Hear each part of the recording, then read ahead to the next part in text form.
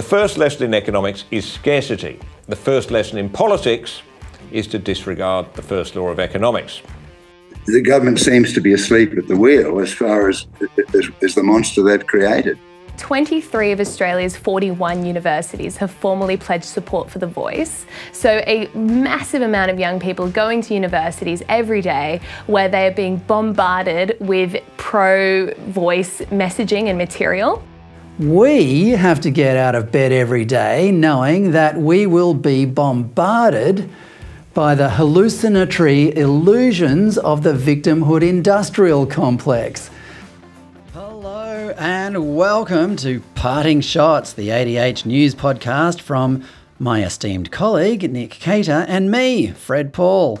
And Nick, what a week it's been. We've seen Big Pharma get a dose of their own medicine at a Senate inquiry, which should have boosted the case for a royal commission into the tragic debacle that was the COVID lockdowns and the vaccine mandates. But predictably, the Greens and Labor made sure that anything like that will never see daylight. We also saw former Prime Minister Tony Abbott make the incisive statement and observation that the Voice to Parliament referendum is actually a referendum about Australia. And the Matildas got through to the quarterfinals of the World Cup with a decisive 2-0 win over Denmark, unleashing Matilda mania on the nation. And it was a week also that Prime Minister Anthony Albanese, Nick, would probably prefer to forget because his beloved Voice to Parliament now looks about as flat as a kangaroo squashed by an 18-wheeler taking a 75-metre windmill blade to some formerly beautiful part of the Australian bush that is now earmarked for wind farming. And you're the expert on that, Nick. And thanks on the analogy of the week, Fred. I think without a doubt, the analogy of the week. Well done. Thank you. We'll also later be talking about why young Australians are gullible enough to fall for Albo's voice message. But first, Nick, let's talk about our lessons of the week. What was yours, old son? My lesson of the week was that I was entirely mistaken about the reasons why I'm intending to vote no for The Voice. I thought it was because it's completely against the Australian spirit of egalitarianism, the idea that we're all equal citizens. But no, and thanks to Mike Carlton for putting me right, there are 4 reasons for voting for The Voice, apparently, or voting against The Voice. The no voters fall into 4 camps.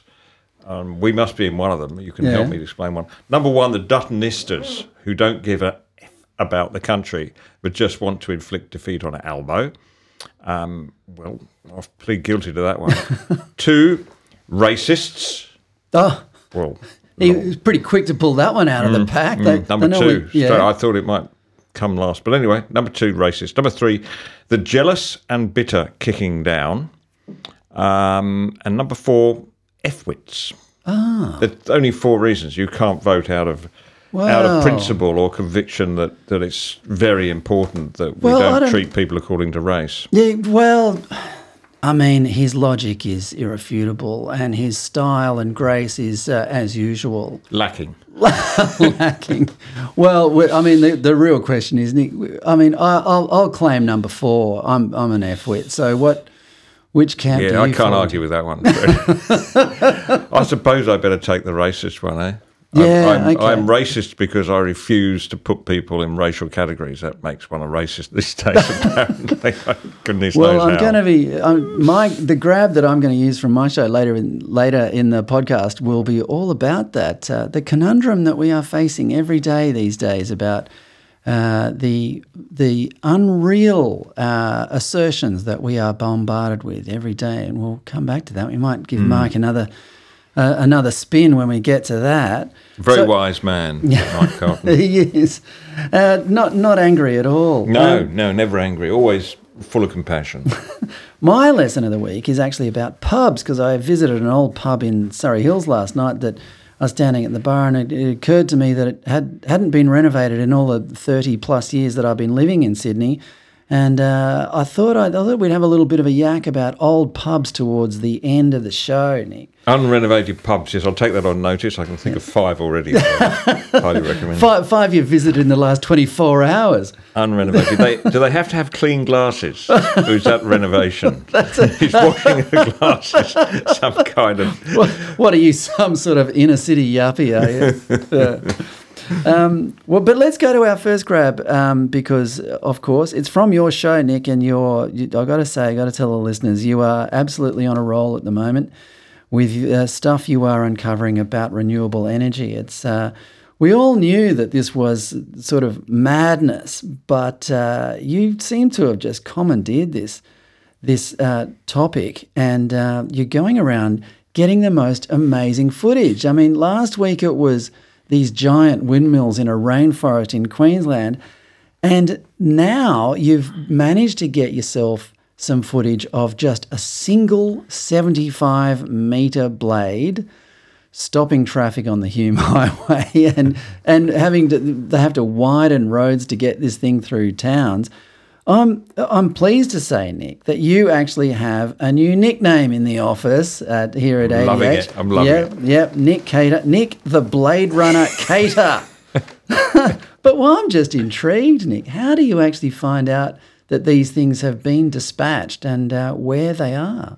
The locals in Rye Park, where it was heading to just ruin their village, they are told when they'll be arriving by the company, some sort of community relations thing, to make sure that their dog doesn't end up underneath the truck or something. But so I did my sleuthing and I heard that there was one on its way, and they also knew the route. So I waited at 5:30 a.m.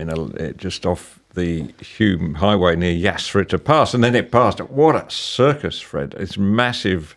A convoy of vehicles fore and aft, including 4 police cars, and this massive.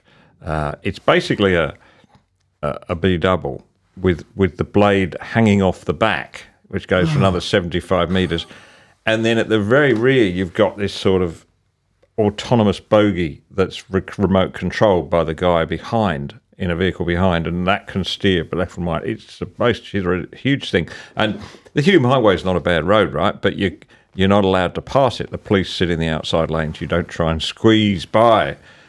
So that's happened every night. It's been happening every night this week. That this all the way from Newcastle, actually, because it comes off the ship at Newcastle from Denmark, loaded onto one of these huge, massive trucks, and then taken down to overnight to Rye Park. And you can imagine how much traffic that's holding up, how much productivity. Yeah. I mean, if you were all those cars idling and idling, carbon dioxide into the atmosphere to save the planet. That's right. And if you go to your local supermarket and you find the tomatoes are a bit old, well, that's why. They've been in a Woolworths truck stuck behind one of these for the last week and a half.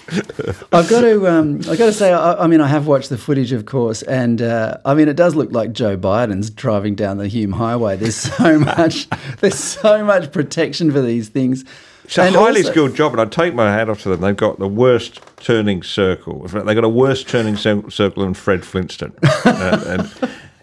And they want to take us back to that level of technology as well. Yeah, so it comes down this narrow road from Burrawa and then turns sharp left into Rye Park Road, but it can't do that sharp right. It can't just come up to a T-junction and turn right. So they had to build a huge, great extension road through a paddock, in a big arc, so that this thing can go in. And it's there that I caught the video. It's just, you look at this thing and you think, you what?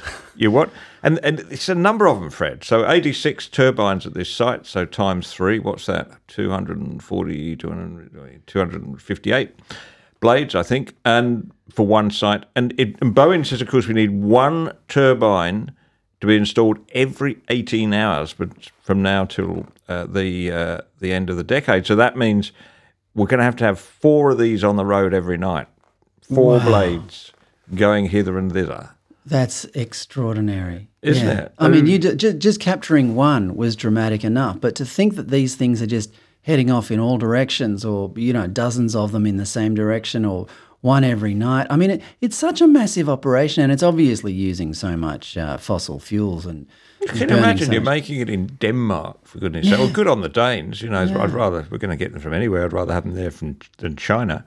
But they put them on a ship somehow and get them here, and it's just unbelievable. And then because a lot of these turbines are at the top of really steep, often very rugged countryside, so they have to manoeuvre up. And I'm told that in some sites they'll have 2 trucks, so they'll be double hauled up the hill by 2 trucks. Oh my goodness! Yeah. I've got to say, I've got to compliment you on the quality of the cinematography, Nick. I mean, it looks like, I mean, if Four Corners was doing, heaven forbid Four Corners would be interested in the dark side of renewable energy, but if they ever did, to get the same quality footage, they would require a team of, half a dozen people and someone running off to get the lattes. But you've done this all by yourself. It's incredibly impressive. I mean, the first scene is you sort of in the dark waiting on the side of the road for this convoy to go past, and it's like, oh, they've just gone past, and and off you go. I mean, you're operating the camera and driving the car. I wouldn't incriminate you with being a distracted driver, but you did the whole thing very well, mate. And the whole thing, or most of it's shot on iPhone. This is the brilliant thing about modern technology. iPhones, so you can download an app, which I do, and that can capture it in cinematic quality. It's unbelievable, and a lot of professional filmmakers use them now because they're very easy to handle and very manoeuvrable. And when you're interviewing somebody, you put one of these in front of them. It's not nearly as intimidating as having a ABC crew of 20 hanging over you. Well, we wouldn't be intimidated by that, let's be honest. Yeah. So, but you set this up extremely well. Pretty much in the style of your weekly column in The Australian, very informative and rationally and reasonably opinionated editorial about the folly of our energy policy. This is the opening of your show from Thursday night. Let's have a listen. Just because theoretically we have an unlimited supply of wind and solar doesn't mean that the supply of renewable energy is immune from the problems of economic problems of constraint, of scarcity. As the US economist Thomas Sowell once wrote, the first lesson in economics is scarcity. The first lesson in politics is to disregard the first law of economics. That's Chris Bowen for you. The political solution to the scarcity problem, for politicians at least, is to rob Peter to pay Paul. In the case of renewables, that theft is committed against those who have other uses for the land, like farmers, native people or koalas. And on we go with our continuing theme of being environmentalists here at Parting Shots, Nick. We are very, very. Yes. But this is Thomas Sowell makes a very good point here, that scarcity is the key thing that economics deals with, right? And you have scarce commodities, but somehow, Chris Bowen and the renewable fundamentalists got in their head that because the wind's always going to blow, they think, and the sun's always going to shine. Well, endless supplies, like limitless supplies, but of course it is constrained principally by 2 things. One is capital; they have to get the capital to pay for this. But the second, which is even more immediate, is land. Even in a country as big as Australia, you eventually run out of space, and it's just like the farmers in the 19th century, forever sort of pushing forward to new areas, thinking that the frontier was endless, and they pretty soon found that once you get close to Oodnadatta, you're stuffed. Yeah, it is a wide brown land, and Bowen is, as you say, I think, calculating that Australians think that we could just blanket the country in solar panels and windmills and we would be self-sufficient with energy. But that's not the case. The other thing is that, if you have to push these wind farms and solar farms further away, then you have to connect it with high intensity right. wires, and that doesn't come cheap. He's already committed to 10,000 kilometres of that stuff anyway, hasn't he? That's right. And I've noticed, I've drawn another conclusion after visiting a lot of places where these things are blighting the village, and that is there is an iron law here.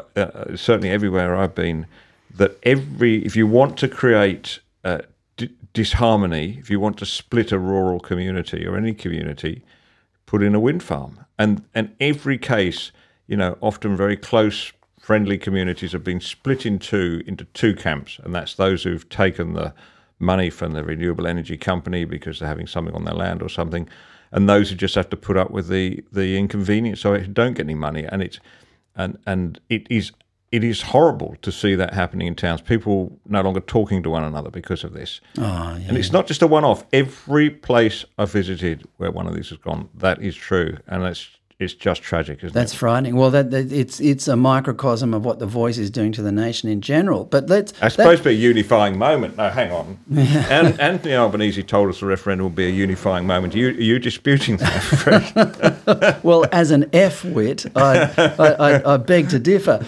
Now, but that does segue nicely into the next grab from your show, and this is an interview with John Peatfield from New England. He's in the camp that hasn't taken the money, and it's a new iteration of the old "Shut the Gate" campaign. Let's have a listen.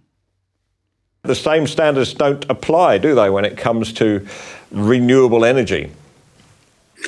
We don't. There doesn't appear to have been a study done. I mean, we have very limited resources, and we have to extrapolate.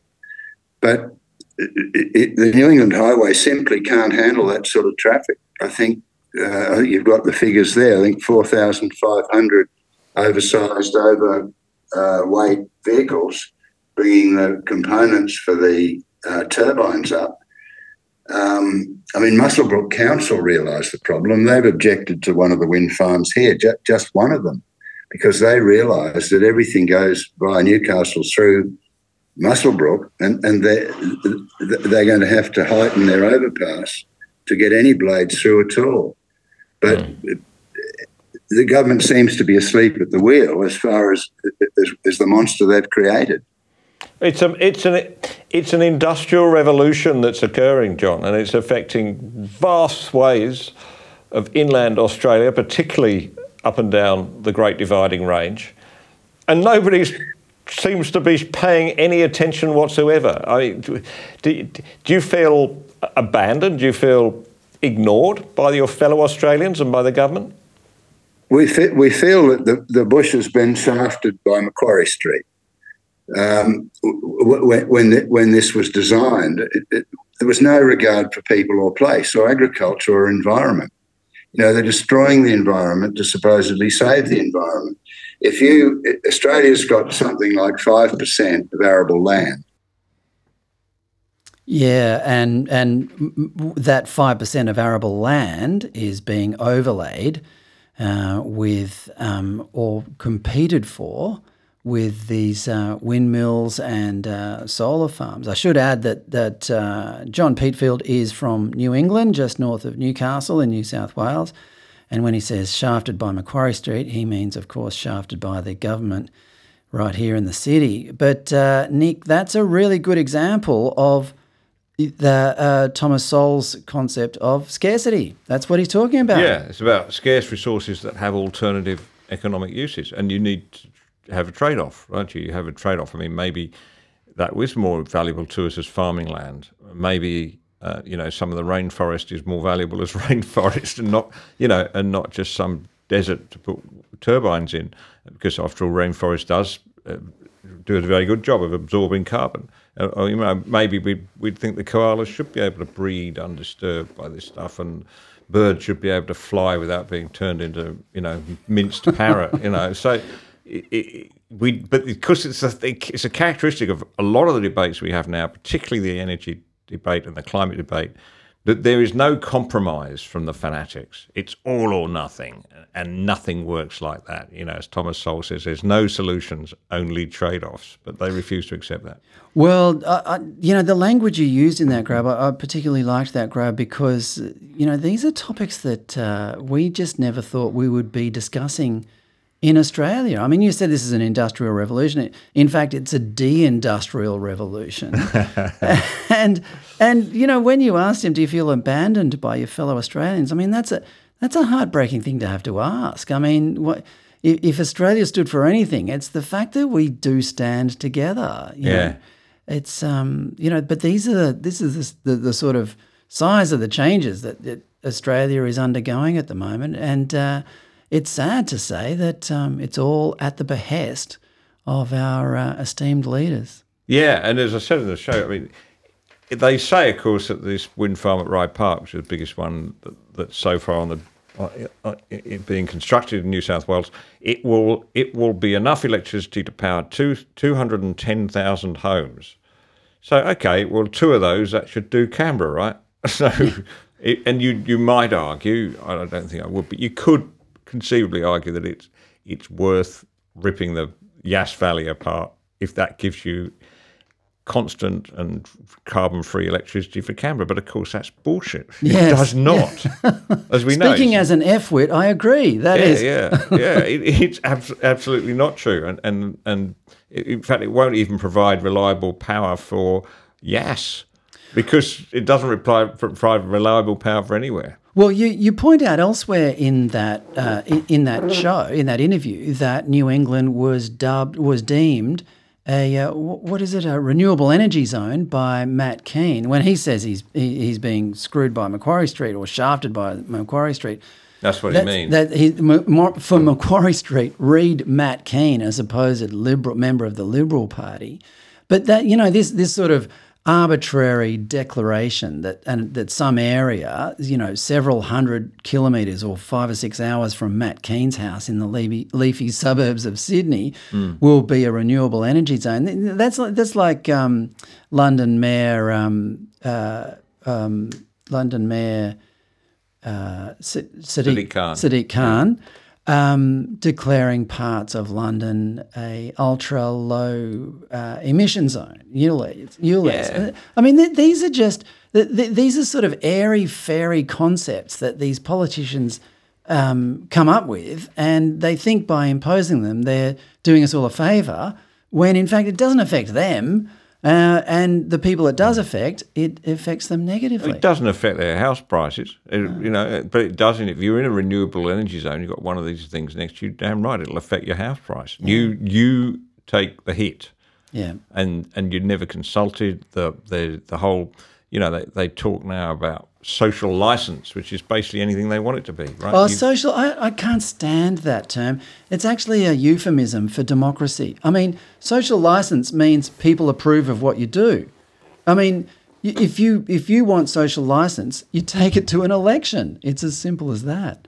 We are constantly getting euphemisms like that imposed on us when all they're trying to say is, we're pretending that we didn't that we are going to get this social license through means other than through votes and in ballot box. Well, shove it, mate. Put it to a vote, and we will decide, not you. Absolutely. But well, as if that wasn't enough in your show, Nick, and congratulations again on leading the nation on exposing the insanity of our... It's not hard to lead the nation because nobody else is doing this stuff. Well, that's right. It's just unbelievable. Yeah, and I have to give a shout out here to Damien Curry, actually, because as I mentioned at the start of the show, the Senate inquiry where Pfizer and Moderna, I should say, executives were hauled over the coals by a few leading senators, including Alex Antich and Jared Rennick.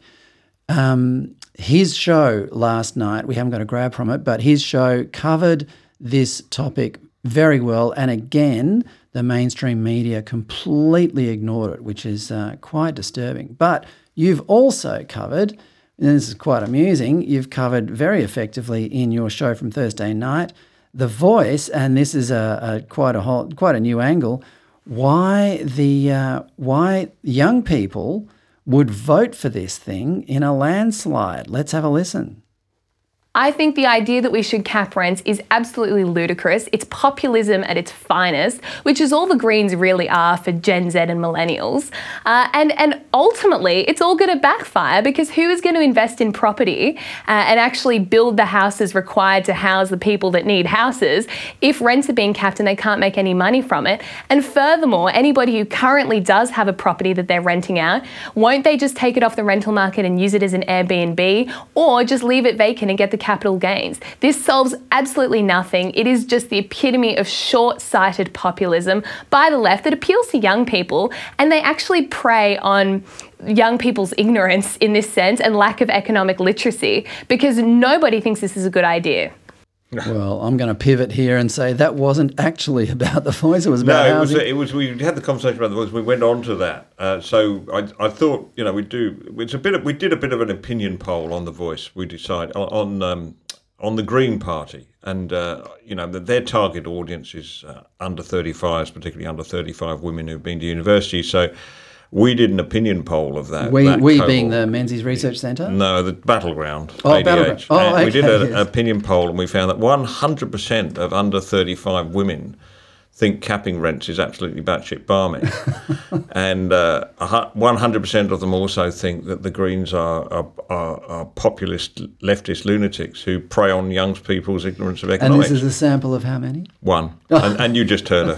The great Freya Leach, she's head of the youth policy department at Menzies Research Centre, and as you can hear, she is remarkably articulate and clear-headed about this. So great hope, I think. I think there are a lot of people around like that. We tend to sort of, generalise about the mashed avocado munching, whinging people who don't want to pay rent, but that, of course, in amongst that cohort, some very smart, very good, principled young people. The turning housing into a political issue is probably one of the most disturbing and deliberate political phenomena of recent years, I'd suggest. Australia has always been, talk about we have plenty of, unlimited space in Australia. We don't have it for farming, we don't have it for wind farms, and we don't have it for solar panels, but we do have it for housing because, well, in the country I grew up in, we were a very can-do country. When I was 17, my dad built a tavern on the edge of the suburbs of Perth, in a new suburb, and I was employed on the building site to help build some of it. It's still there. It's one of the best pubs in Perth. Is it renovated? I confess it has been renovated recently, but cannot be one of the great pubs. A couple of good pool tables and plenty of TV screens showing all the AFL action. Shout out to the Craigie Tavern in the northern beaches of Perth. But I can recall working on that building site as a kid and being surrounded by just dirt. There was nothing there. And now you look at it and it's all rooftops, it's all settled, it's all families, and it's a perfectly, wonderful place to, bring up kids and live and work and so on. And that's what Australia represented, particularly then, back in the 70s and 80s. We just wanted to go out and build stuff. And we were good at it. The government had absolutely nothing to do with it. All the government had to do was clear the land, build the roads, put in the sewage and water and electricity, and just get the hell out of the way and let the builders and the customers find the balance. And now we have the federal government involved intimately in supposedly creating what they call affordable housing, or build for rent, which is even more sinister. And they are preying on the disappointment and the disillusionment of young people that feel they will probably never own a house in this country, and they probably won't. And so the government is promising what they call affordable housing, and they are essentially, prison cell blocks. And now, someone like Freya comes along and says, these policies are exploiting young people. And she's right. I hope young people feel the anger that they are being cheated of an opportunity that all previous generations, certainly since Menzies, because he was the one who created the sort of home ownership idea. I hope that they do start feeling anger about it, because the Greens and Labor are not the answer. A freeze on rent is not the answer. That's a Band-Aid over a gash the size of that runs up the whole side of your leg.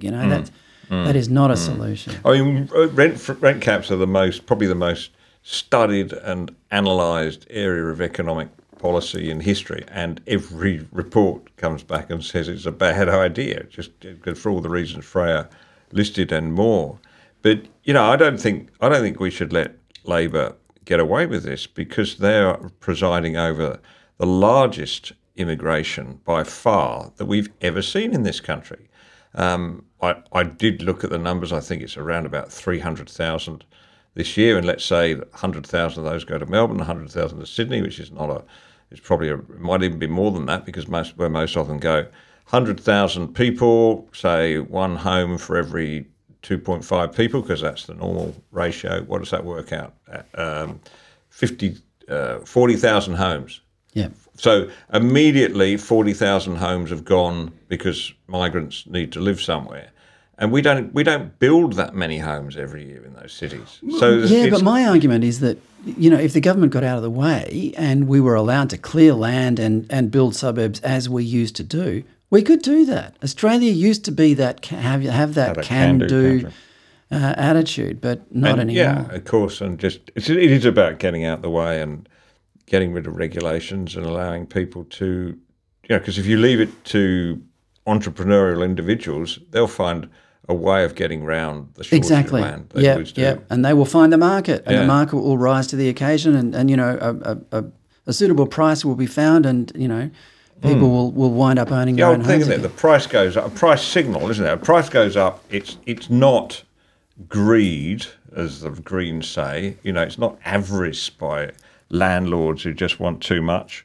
It's a signal that somebody's got to build some more houses. That's right. And that's what would normally happen. Yeah. I mean, it's just the same as if the petrol price goes up. It used to be a signal for people to go out and drill for oil. This is another example of politicians ignoring the first rule of economics. Exactly. Speaking of immigration, I had opposition immigration spokesman on my show, Dan Tehan, on my show on Monday night, and he pointed out that there have been, in the past few months, 66,000 new people granted a COVID visa.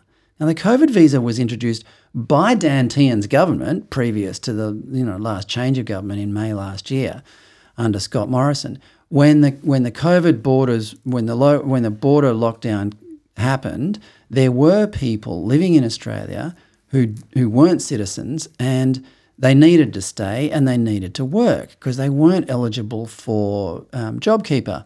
So they brought in what they called a COVID visa. And, some tens of thousands of people were granted this, immigrants were granted this visa under those extenuating circumstances. COVID doesn't exist anymore as a threat. I'd argue it never did in the first place, but that's another story. And, of course, the borders, the borders have opened, and Labor has increased the number of people granted COVID visas. Nuts, isn't it? It's insane. I mean, if Freya is angry, Freya and her peers are angry, that's what they should be angry about. Of course, we'd be accused of being racist again because I'm just an F-wit. So I'm just an F-wit. What they should do, Fred, is, sure. I know somebody in that category. He's a very good chap, friend of a friend who's, Pommy's over here. He's a very good carpenter, right? With people we need. But having got through that period, they should just make a route, put up a path for them to apply for full, for a working category of visa or full-time residency, whatever it is, based on their individual qualifications, not based on the fact they just happened to be here when the COVID panic broke out. Or they came here as students. I mean, this is the scam. They come here as students and they're meant to stay for 3 years, but some actually claim asylum, of all things, and then some get married or have children, and then they work their way through the system, and it can take up to 8 years. The more people who get into the system, the more clogged it gets, and so the more money taxpayers like you and I have to pay to clear this backlog of applications. And there, as is happening all over Western liberal democracies these days, there's this small industry of lawyers who specialise in this stuff and are making an absolute fortune. I said to Dan Tian on my show the other night, look, we're bringing all these people in as students, and what we really should be doing is bringing in, as you say, the skilled people that we need, rather than students. And as an amusing observation, I said I think we've already got enough Uber drivers and 7-Eleven shop assistants, because that's what we seem to be bringing in. Yeah, no. I mean, if you look at migrants, cohorts of migrants, the student migrant group are the least employed.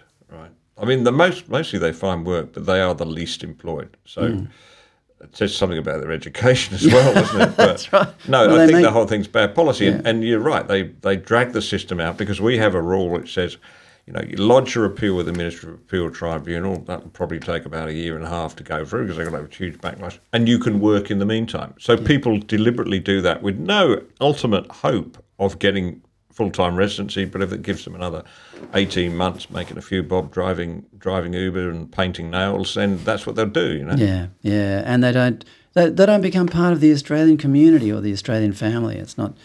Anyway, that's enough about immigration. Let's talk about the fundamental difference between us conservatives and leftists. This I wasn't expecting this to be a sort of a reflection of what the dear journalist Mike Carlton said about us. But this is from my show on Monday night. Let's have a listen. As you know, the left has made victimhood status the most desirable thing in the world right now. And they have coincidentally commandeered it all for themselves. If you're gay, dark-skinned or female, there are entire academic faculties and government departments dedicated to helping you realise how downtrodden you are by the racist heterosexual patriarchy. But people who subscribe to this rubbish are actually the lucky ones. Virtually all of the media, academia and government support their struggle to raise themselves out of this swamp of bigotry and succeed in life against overwhelming odds. But that's nothing compared to what people like you and I have to go through. We have to get out of bed every day knowing that we will be bombarded by the hallucinatory illusions of the victimhood industrial complex, telling us audacious falsehoods that a blind man could see are untrue. Australia was brutally invaded rather than peacefully settled? Wrong. White Australians committed genocide on their Aboriginal brothers and sisters? Wrong again. Aboriginal people need a separate voice to Parliament because they have different needs to other human beings. Wrong. Women are paid less than men. Wrong. Women can have a penis. Wrong. Masculinity is toxic.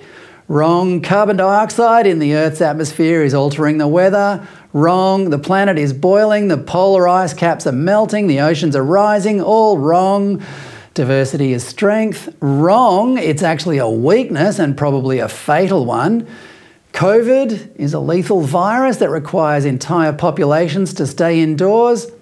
Wrong. mRNA vaccines are not only better than natural immunity, they are also safe and effective.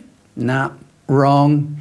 And the best one of all, no matter which of these erroneous assertions you dare to question, if you do, you are, of course, racist.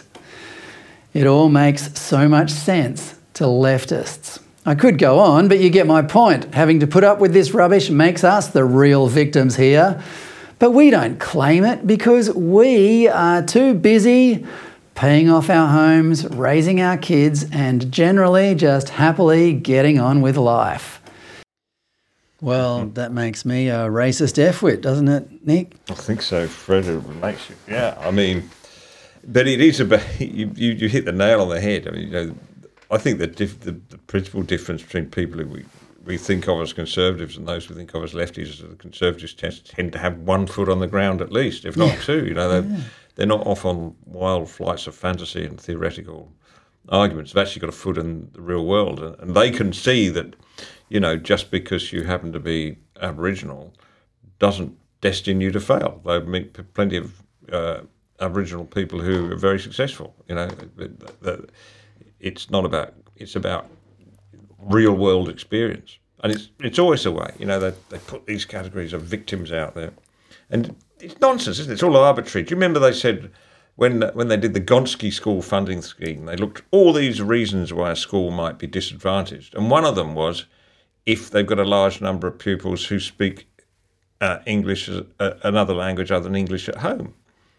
And that's, to them, is a disadvantage. But all the academic studies show that kids who speak another language at home and learn English in their childhood when they come here are the most successfully achieving students there are. Because you can imagine, they have to do a lot of mental gymnastics at an early age that you and I were spared. When you and I were out sort of, letting off fireworks or in people's letterboxes, they were trying to grasp the English language and done, go on to become very successful.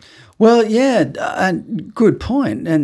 But the main point I was trying to make with that was that, we have to sort of step back and take stock of the fact that we are constantly bombarded with untruths.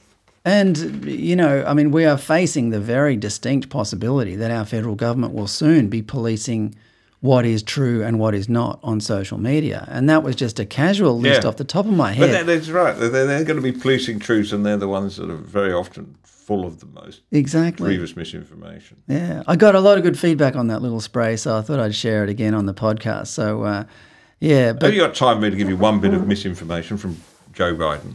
Oh, please. He said recently, because he's very concerned about hot weather in America, so he said that... I call up the numbers as I speak. He said that that the biggest cause of death due to climate is heat. 600 people die every year, apparently, from heat-related things in America. Well, number one, that's not true, right? You and I know, and the stats bear it out, that it's about 3 or 4 times that number of people die from cold.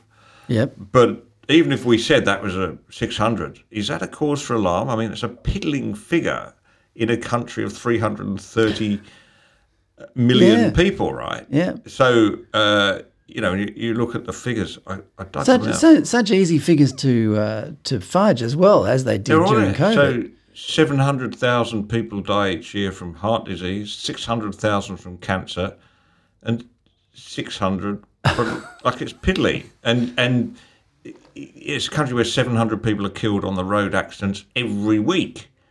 Road accidents every week. So it's not a big deal, Joe. Yes. And I bet if you looked into it, it'll be the same as COVID. The people you would expect to be more likely to die from heat stroke are the elderly or the infirm. You've got to wonder who's writing his scripts these days. There was a really good piece in American Spectator this week, speculating about the fact that, or the idea that. Barack Obama is actually pulling the strings. Barack Obama has a house in one of the leafy suburbs in Washington, and he spends a lot of time there. And lately, someone from Compact magazine reported that a lot of senior White House staff are seen coming and going from Obama's place. And there is evidence that that Biden... See, Biden was never that politically correct. Like sort of gay rights and transgender and all that sort of stuff. That wasn't his thing, but it is now. And so this piece in the Spectator was saying, well, they're kind of that's got Obama's fingerprints all over it. And when you think about it, I mean, the Iran deal is Obama's baby. I mean, why would Biden care about the Iran deal? So yeah, it's very interesting. It's one to watch, I think. I think Biden is Barack Obama's puppet. Yes. How Bill Leak would have dealt with that. He would have had Barack Obama's hand up Biden's backside and mouthing the words. and sniffing his hair while he's doing it. Now, speaking of Bill Leak, I mean, we do mention him occasionally, and we miss him dearly. He was a great man. I had a beer with his son Jasper last night, who is now working at the Australian. Jasper's a musician and he's working as a sound technician in their podcast department, and we had a beer at the Shakespeare Hotel in Surrey Hills. Now, this is not necessarily about the Leake family. It's about the fact that I was ordering a beer at the bar and I was thinking, it's been 7 years since Bill died, and I was leaning against the bar and I looked around me. I thought, this pub has never been renovated. I've been in Sydney since 1992, and I used to drink there regularly when I worked at News Corp, and I looked around. I mean, the carpet smells the same. They might have shampooed it once or twice, but I was looking around, going, well, Bill leaned against this bar 7 years ago, and it's so charming. The place was packed. The more renovated pubs don't seem to get as much of a clientele. Mind you, they're only charging $6 for a schooner at the Shaky, so that might have something to do with it. But I just thought, unrenovated pubs, they are a sort of unappreciated jewel in Australian culture. And you travel around Australia a lot, especially in country areas. You got any favourites, Nick? Well, the Imperial Hotel in Ravensthorpe will forever be one of my favourites. I stayed there for a fortnight when I was writing my book, and it's an old gold mining town. Ravensthorpe is pretty much a ghost town, but the hotel is standing, and it's got those swing doors. Oh, you're kidding! And it's completely unrenovated and haunted. And I turned up, and the landlady said to me, I said, "I'd like to stay." She said, "Oh, yes, we've got a room." She said, "Do you want a key?" And I thought for a moment... Is that an optional extra? Yeah, I thought I'd sound a bit sort of poncy to say yes. So I didn't take a key. I just stay there. But that's one of my favourite unrenovated pubs. What else do we like? Is that one... Well, there's one. I've got one. I went travelling. I had a little holiday over the other side of the Blue Mountains over Christmas. And while we were cruising around, we popped into a little town called Sofala, just the other side of the Blue Mountains, and it's almost unchanged since about 1940. This place, and they used it as a set for the film Sirens, the movie about Norman Lindsay that came out in the 90s, starring Elle Macpherson and Kate Fisher and Hugh Grant, and so. The pub, the Royal Hotel in Sofala, is like a sort of it's like a museum of the town. Anything that's happened in the town, there's a photo of it up on the wall, and the place is creaky and old and just full of charm, and of course never been renovated. But you're sitting there in the middle of nowhere. I mean, Sofala's a hard place to get to. There's no sort of main highway leading to it. And, you're sitting there in this pub and there's all these photos of Hugh Grant walking past the door where, you've just walked in. So, yeah, big shout out to anyone at the Royal Hotel in Sofala having a twoies at the front bar there. I highly recommend it. A great place. And I'll put in a plug for the Iluka Hotel, which is up there on the New South Wales North Coast, just on the other side of the Clarence River to Yamba. Yamba's quite popular. Iluka's not many people know Iluka. There's good surfing beach there. Yes, and Gowrie, yeah. But the Iluka Hotel, you turn up and you think it's just a derelict shed. It's just a long corrugated iron building that looks like it's falling down until you hear the noise coming from an inn. And it's just packed every day with locals, does the most fantastic seafood and just the most... Caught from right out the front, in fact, probably. Yeah, indeed. There's a little fishing harbour there. So the Iluka Hotel is always one of my favourites. I agree with the Shaky down in Surrey Hills, and is that fish shop still open across the road? No, it's closed. More fish. I walked past it last night. That was open when I came to Sydney too, over 30 years ago. So it was a shame to see that close because that was an institution in itself. But but the Shaky that'll be there forever. But any listeners got their favourite pubs, send us in some photos. Our email addresses are on our website, and we'll give you a shout out on the next episode. The country's full of it, isn't it? And most towns have got a pub, and almost always Penong. they're good. Penong, yes, on the air highway, halfway across. The last vestige of civilization before you get to Perth. Oh no, that'd be writing on behalf of WA. No.